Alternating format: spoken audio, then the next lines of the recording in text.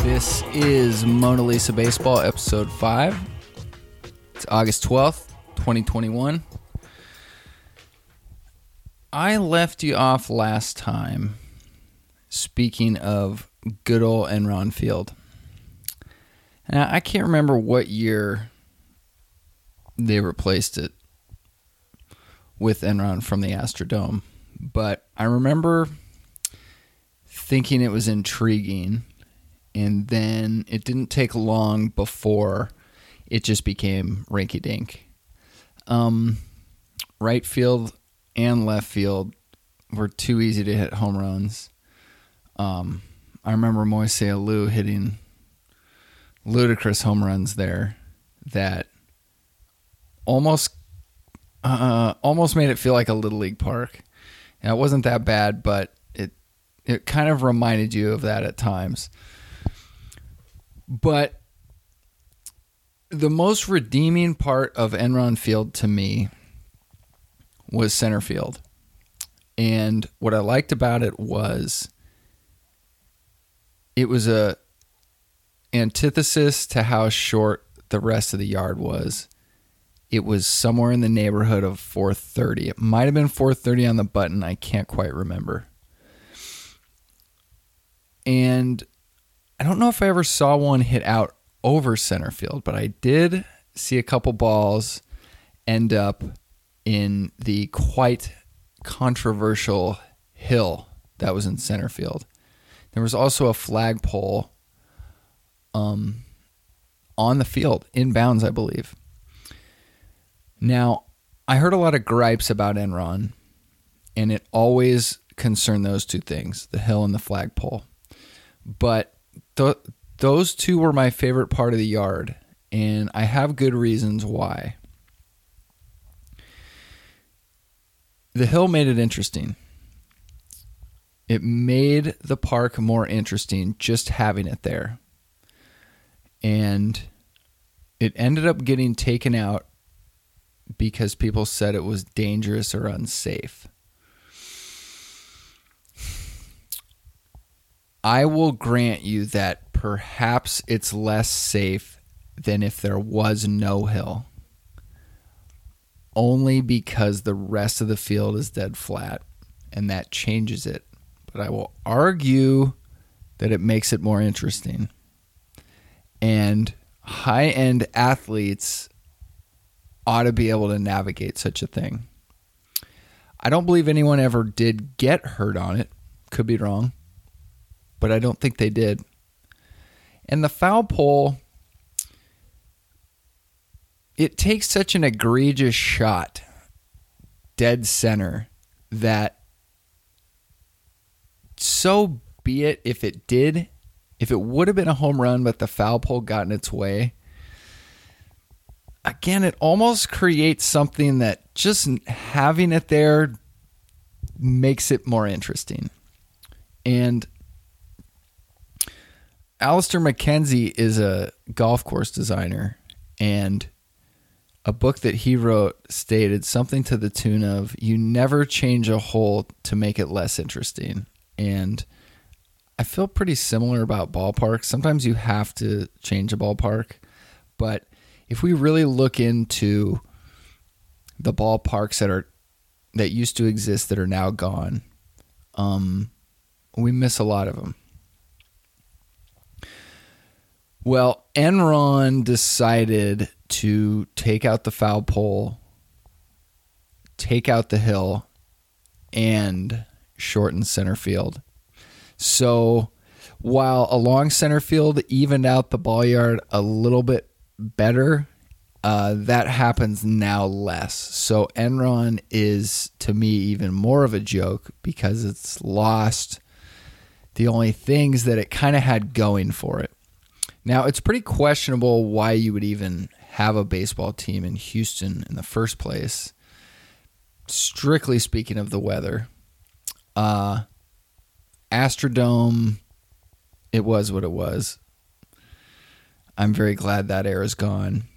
Retractable roof, yeah, okay.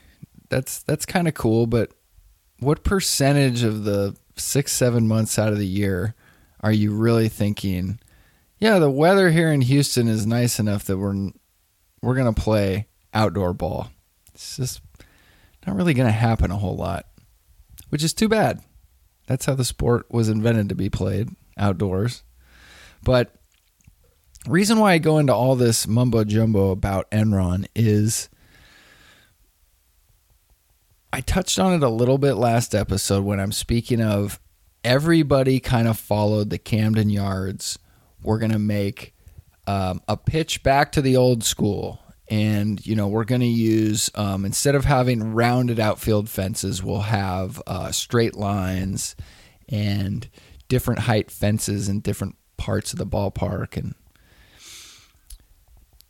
that is more interesting for sure than the classic 60s, 70s park. 330 down the lines, rounded fence, 400 to center. But it's still not interesting enough. I think our ballparks, I think we can do a better job of really creating, because all it really is you're creating a space that's the most interesting and fun to watch two great teams go at it. What else is there? You take the two obvious ballparks that have stood the test of time, the ones that are left, Wrigley and Fenway. It's not just me saying it's an old park, so it's better. Those teams are proud as hell that they kept a hold of those yards and they're still playing their games there. It speaks for itself. I'm not happy that Wrigley added 2 ginormous jumbotrons. I think the idea of putting a jumbotron in so that the people who aren't paying tickets that live next door that have high roofs you can watch a game from, the idea of blocking those people, I think that's horrible. I think it's extraordinarily short-sighted. It's extraordinarily greedy. And it's a stupid move. But still, Wrigley's unique. And you could make a pretty strong case that it's the best field in the National League or the whole world. A friend of mine did a road trip, partly by train, partly by scooter, where he went to Wrigley and Fenway, and he was living out in California. And he said it wasn't even close that Wrigley was by far the more sick ballpark than Fenway, which really surprised me. I've been to Fenway once and haven't been to Wrigley. I really wish I could have my own opinion on this, but I can't. But isn't that interesting? Because on TV, it doesn't really strike you as anything too crazy outside of, the ivy, and it looks different from other places. But it wouldn't make you think, oh, this is the best spot. But he said there's no comparison. I trust his word. He's pretty good about those things. And so a lot of parks are new, and there's going to be some time. I don't think there's going to be too many new parks that are getting built in the next 10, 20 years. But if they are, let's throw some creativity out in the mix. And I'm going to throw out a few concepts here. Let's do things that haven't been done either for a while or ever. Now, at the risk of sounding like a buffoon, I'm just going to throw this out there. Does the field actually need to be 100% flat? Think about that. Think about you got the best ball players in the world. Let's just say there was a slight tilt to the field that went, say, from left field to right, where left field was just a little higher than right. So if you hit a ball to right center, the center fielder's running slightly downhill to catch it. They dive headfirst and catch it, and their momentum carries them that much further into a slide. I don't think we should rule that out as a possibility. Similar to this hill, like people would always say, why is the hill there in Enron? It's so stupid. Why is the hill there? I don't think there's any reason that we have to have a flat field. I don't think it should be unsafe, and I don't think the hill was unsafe. So don't rule that out. Shouldn't a field kind of be unique to the home team? Shouldn't the home team have an advantage, a slight advantage, because they're used to playing there?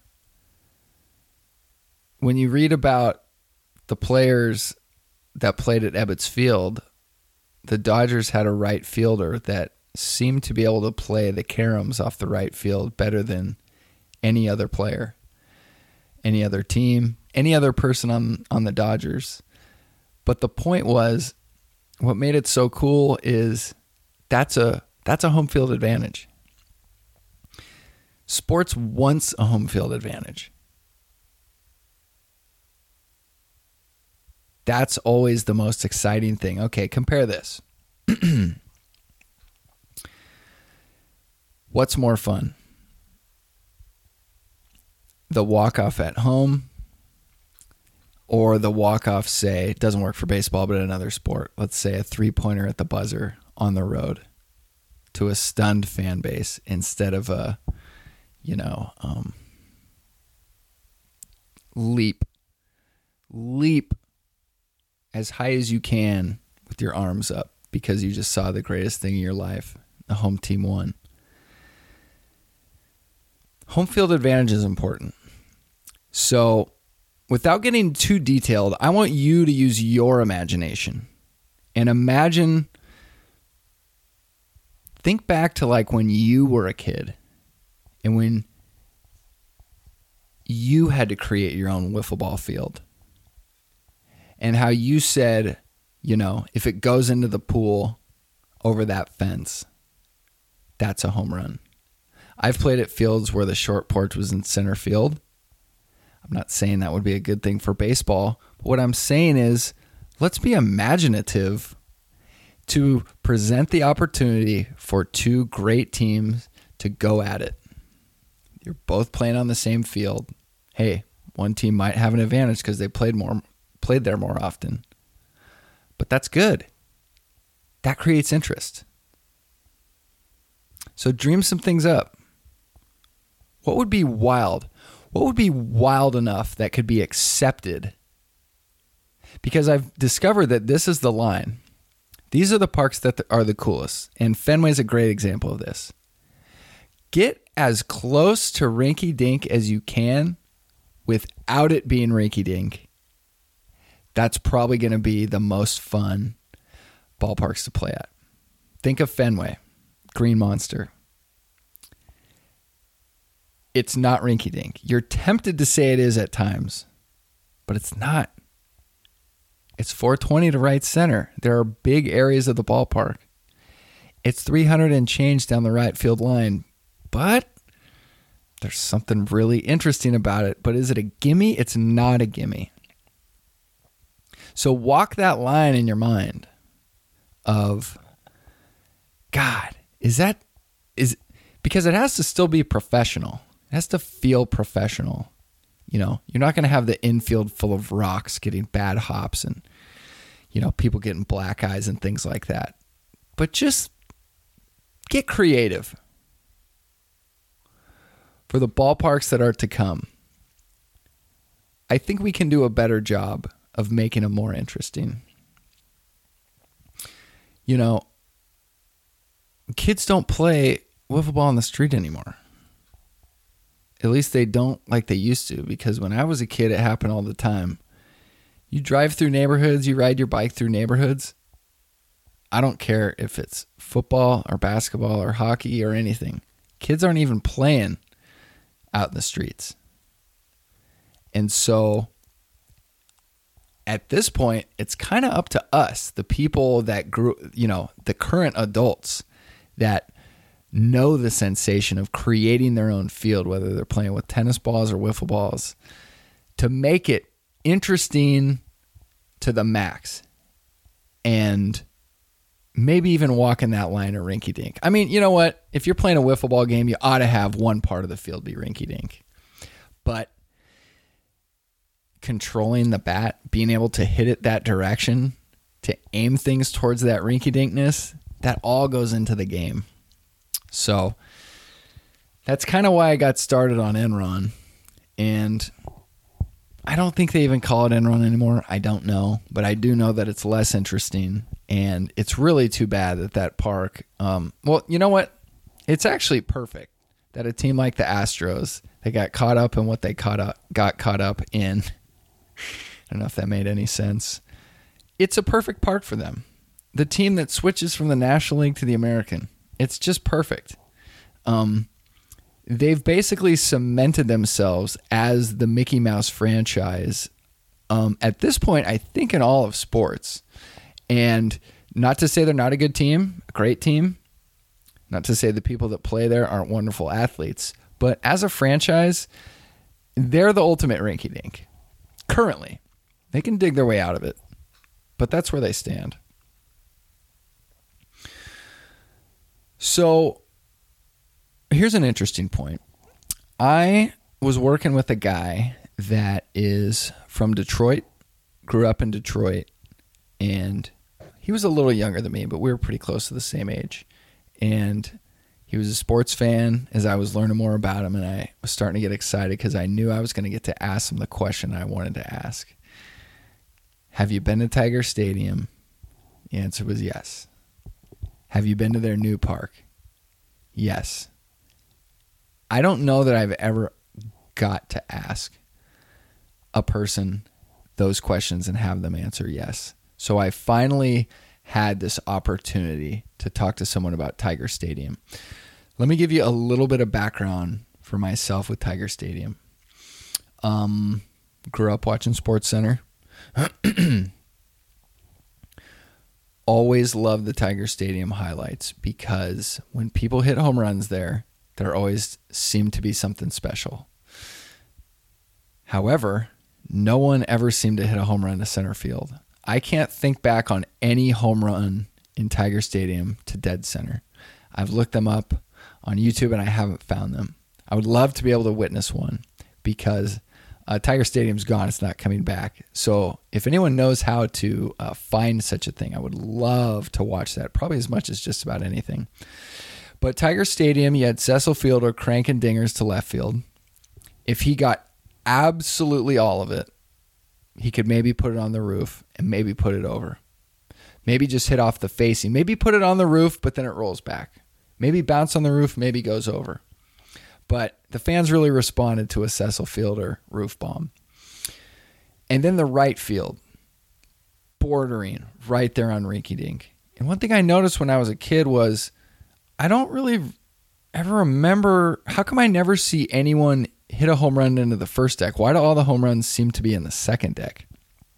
I found out later that the second deck actually hangs over the right field wall. Well, it used to. Now, couldn't you imagine in today's society people going, that's so stupid.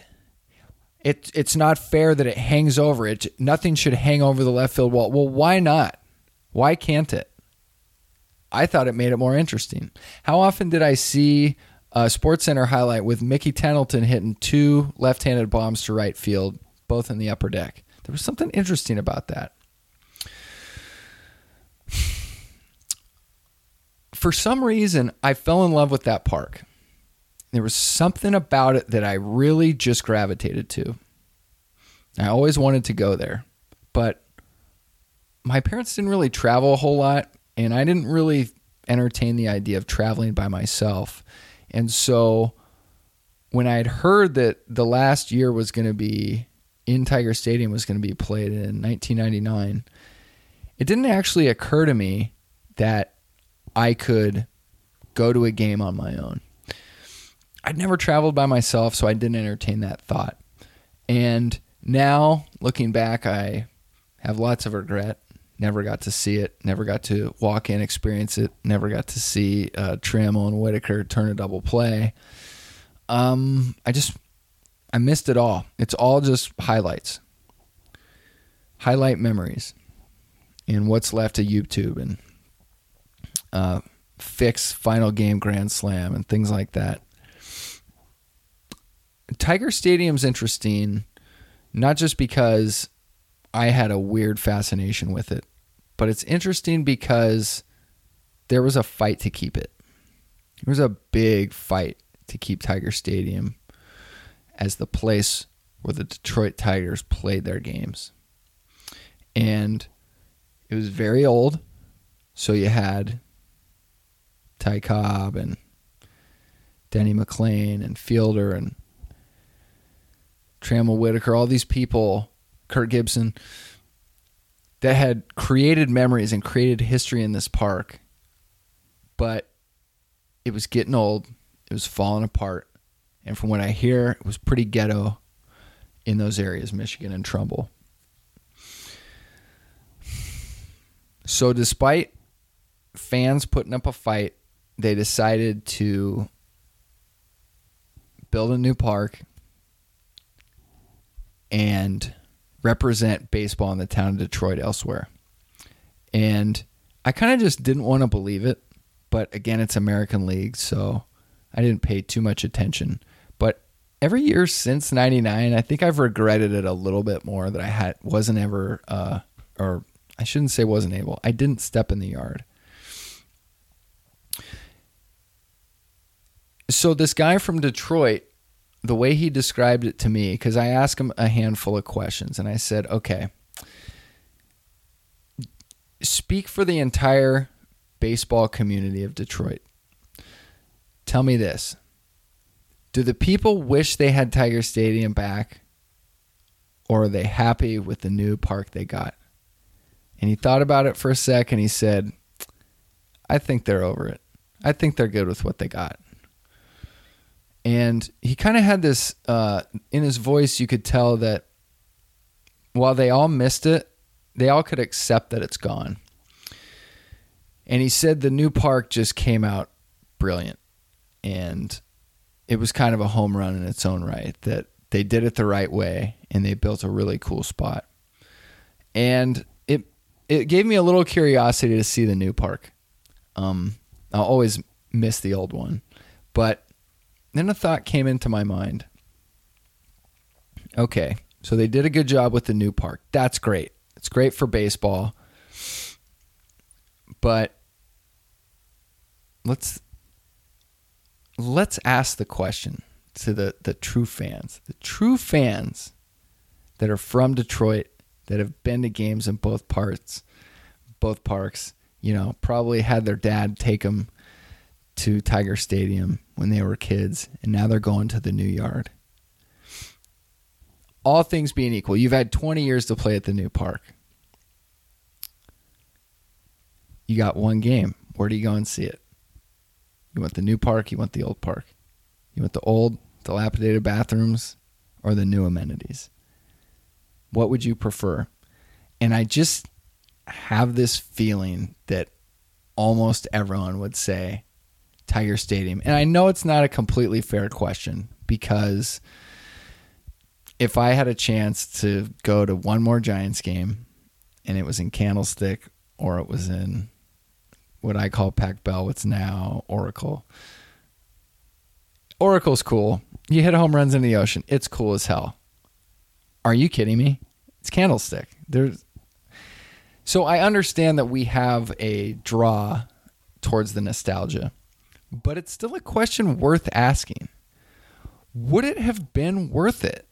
And what would it have done for baseball if we had saved Tiger Stadium and the Tigers were still playing their games there?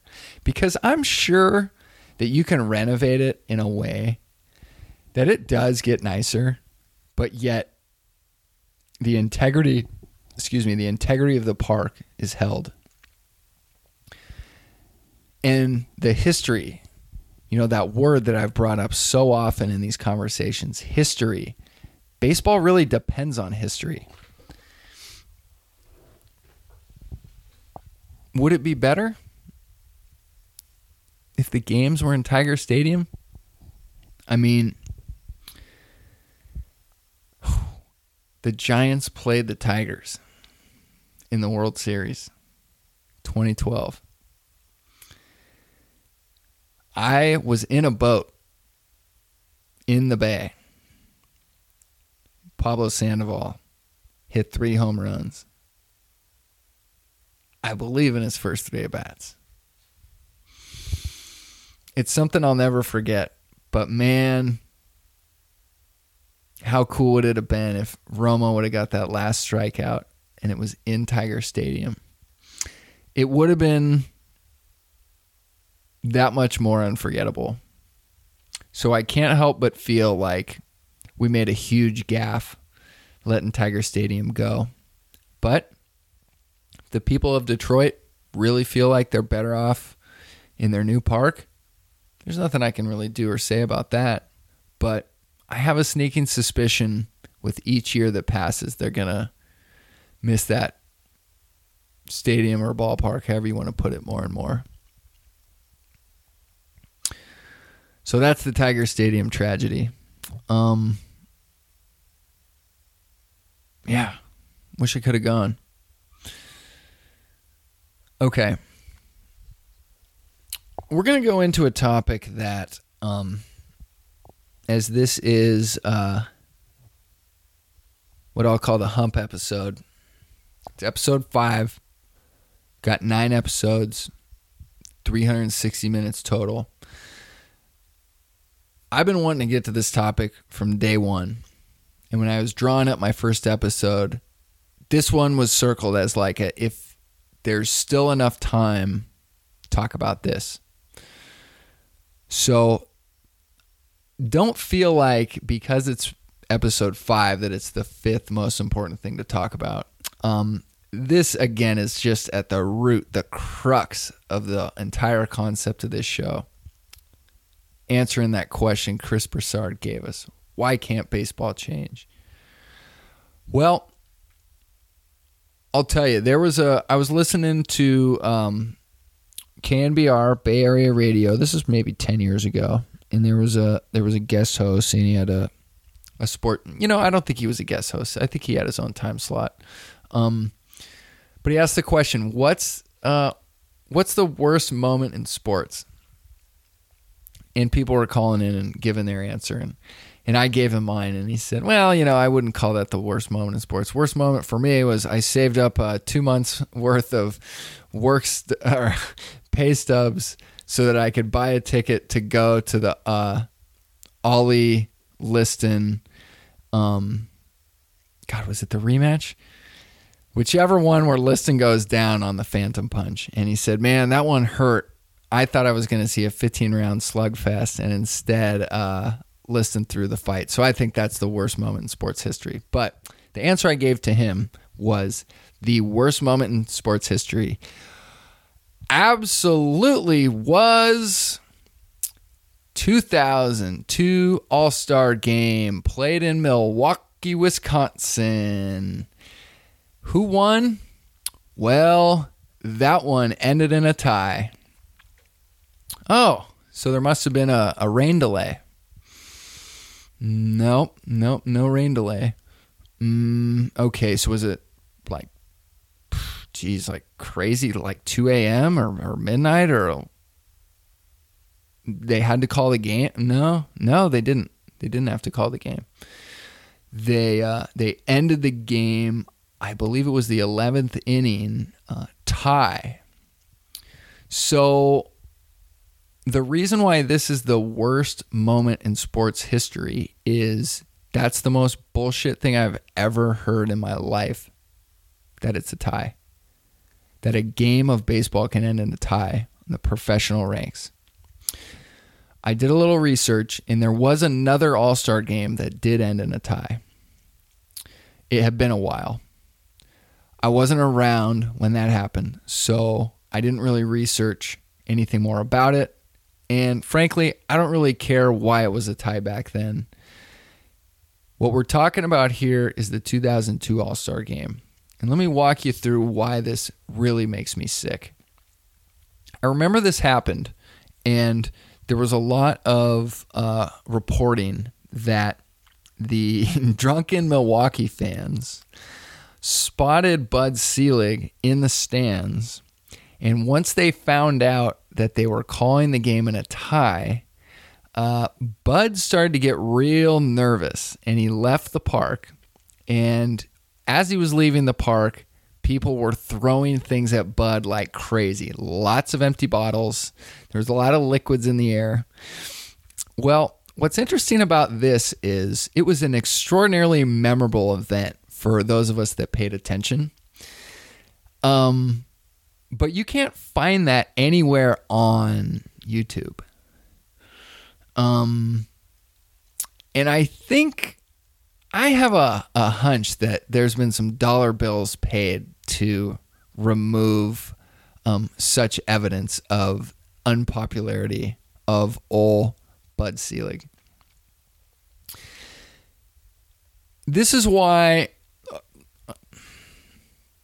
let me tell you what was wrong with the tie All-Star game.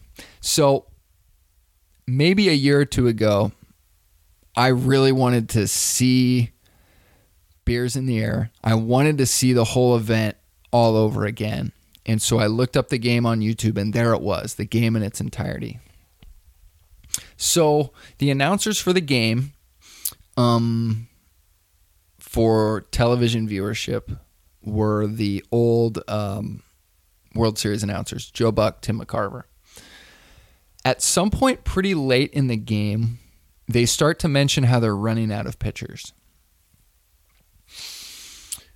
Start asking the question, wonder what they're going to do if they run out of pitchers. How are they going to handle this? And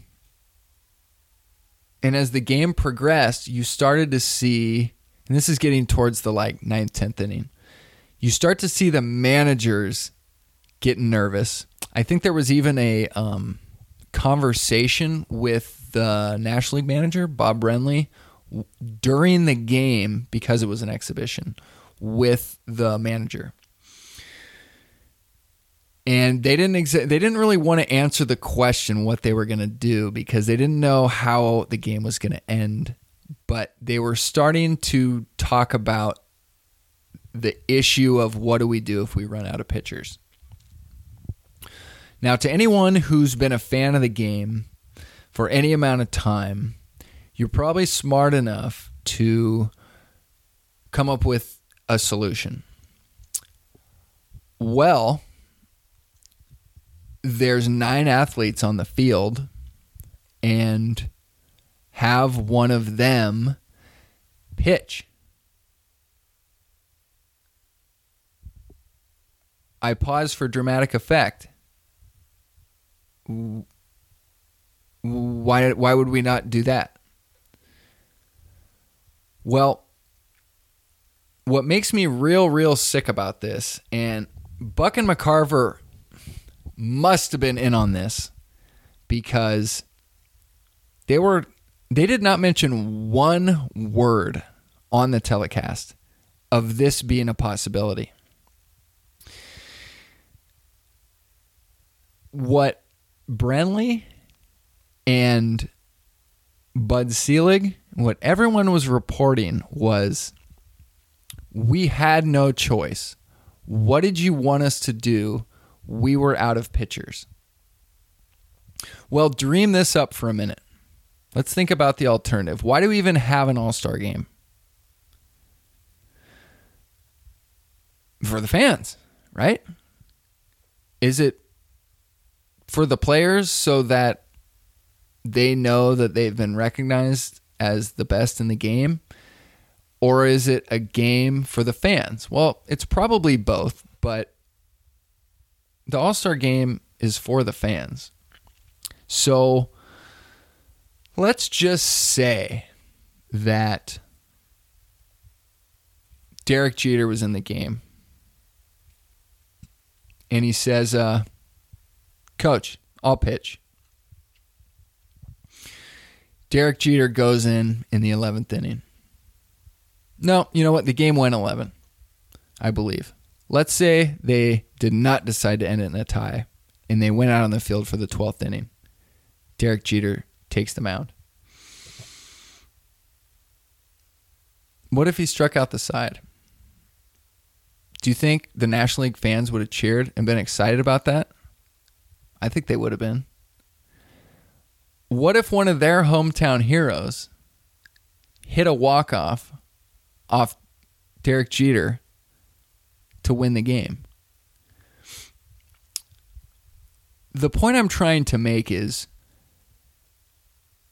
the perfect thing was happening to create drama and excitement for a game that is played for drama and excitement more than any other.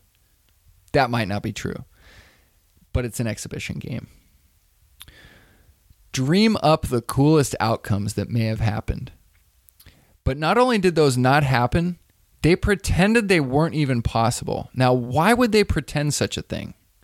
And when I say they, all the people involved, Bud Selig, both representatives of their leagues, all the people that were directly involved in this game, why would they not do that? Because we don't look at ball players anymore as humans that play baseball. We think of them as investments. Bob Brenly and Bud Selig and whoever the American League representative manager was couldn't stomach the fact that if they were at the helm and they put another team's player out on the mound and they got hurt, they could never forgive themselves. Wouldn't it have been nice if they just would have had the courage to tell you the truth instead of pretending and hiding and saying there was no other option? Even though, Jesus, interpret the rules just a little bit. Everybody knows that if you run out of pitchers, you either forfeit the game or you find someone that will take the mound and pitch. These are the finest baseball athletes. What a missed opportunity. I've heard Bud Selig talk in other interviews about people attacking him for ending that game, and he's still defending himself. You know what? Because he's still wrong. It was the worst moment in sports history, if you ask me. A tie baseball game. At the highest level. The greatest players in the world on the field. And instead of even trying to get somebody to take the mound, they just canceled the game. So, Bud, I'm not an advocate of violence, but you deserve to get those things thrown at you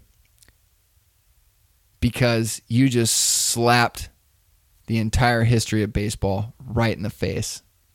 And that's on your hands. So you might still feel like you made the right decision, but that's on your hands. You made that call.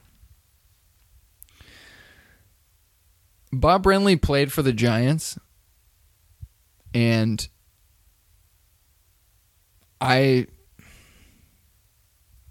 he always seemed like the world's nicest guy. I still can't stand him. There was something about, if this sounds interesting to you at all, watch the end of the game, listen to Buck and McCarver, and watch how these people handled themselves. And just see how scared everyone was. And instead of doing the right thing and playing the game, they did the chicken shit thing. And they pissed on the fans. And pissing on the fans, you can only do that so much before the fans start to turn on you. So, in a way, it's not quite a rule change, but it kind of falls into that category as far as we really, really need to respect the history of the game And if you're going to make a decision that changes things, history-wise, blood's on your hands. And too bad that not one of the players stood up and said, I'll go out and pitch. And maybe they did, and someone shut them down. But mostly, too bad for Bud Selig, Tim McCarver, and Joe Buck. I mean, okay, let's even take Selig out of this. You two are the ones that call the World Series. McCarver, you don't do it anymore. But Joe Buck, you're important to the sport. And you're not even going to mention that it's possible that a non-pitcher could take the mound? You've been doing the announcing for the sport a long time. Yep, that blood's on your hands too. All right, it's August 12th. This is Mona Lisa Baseball. I will see you next week.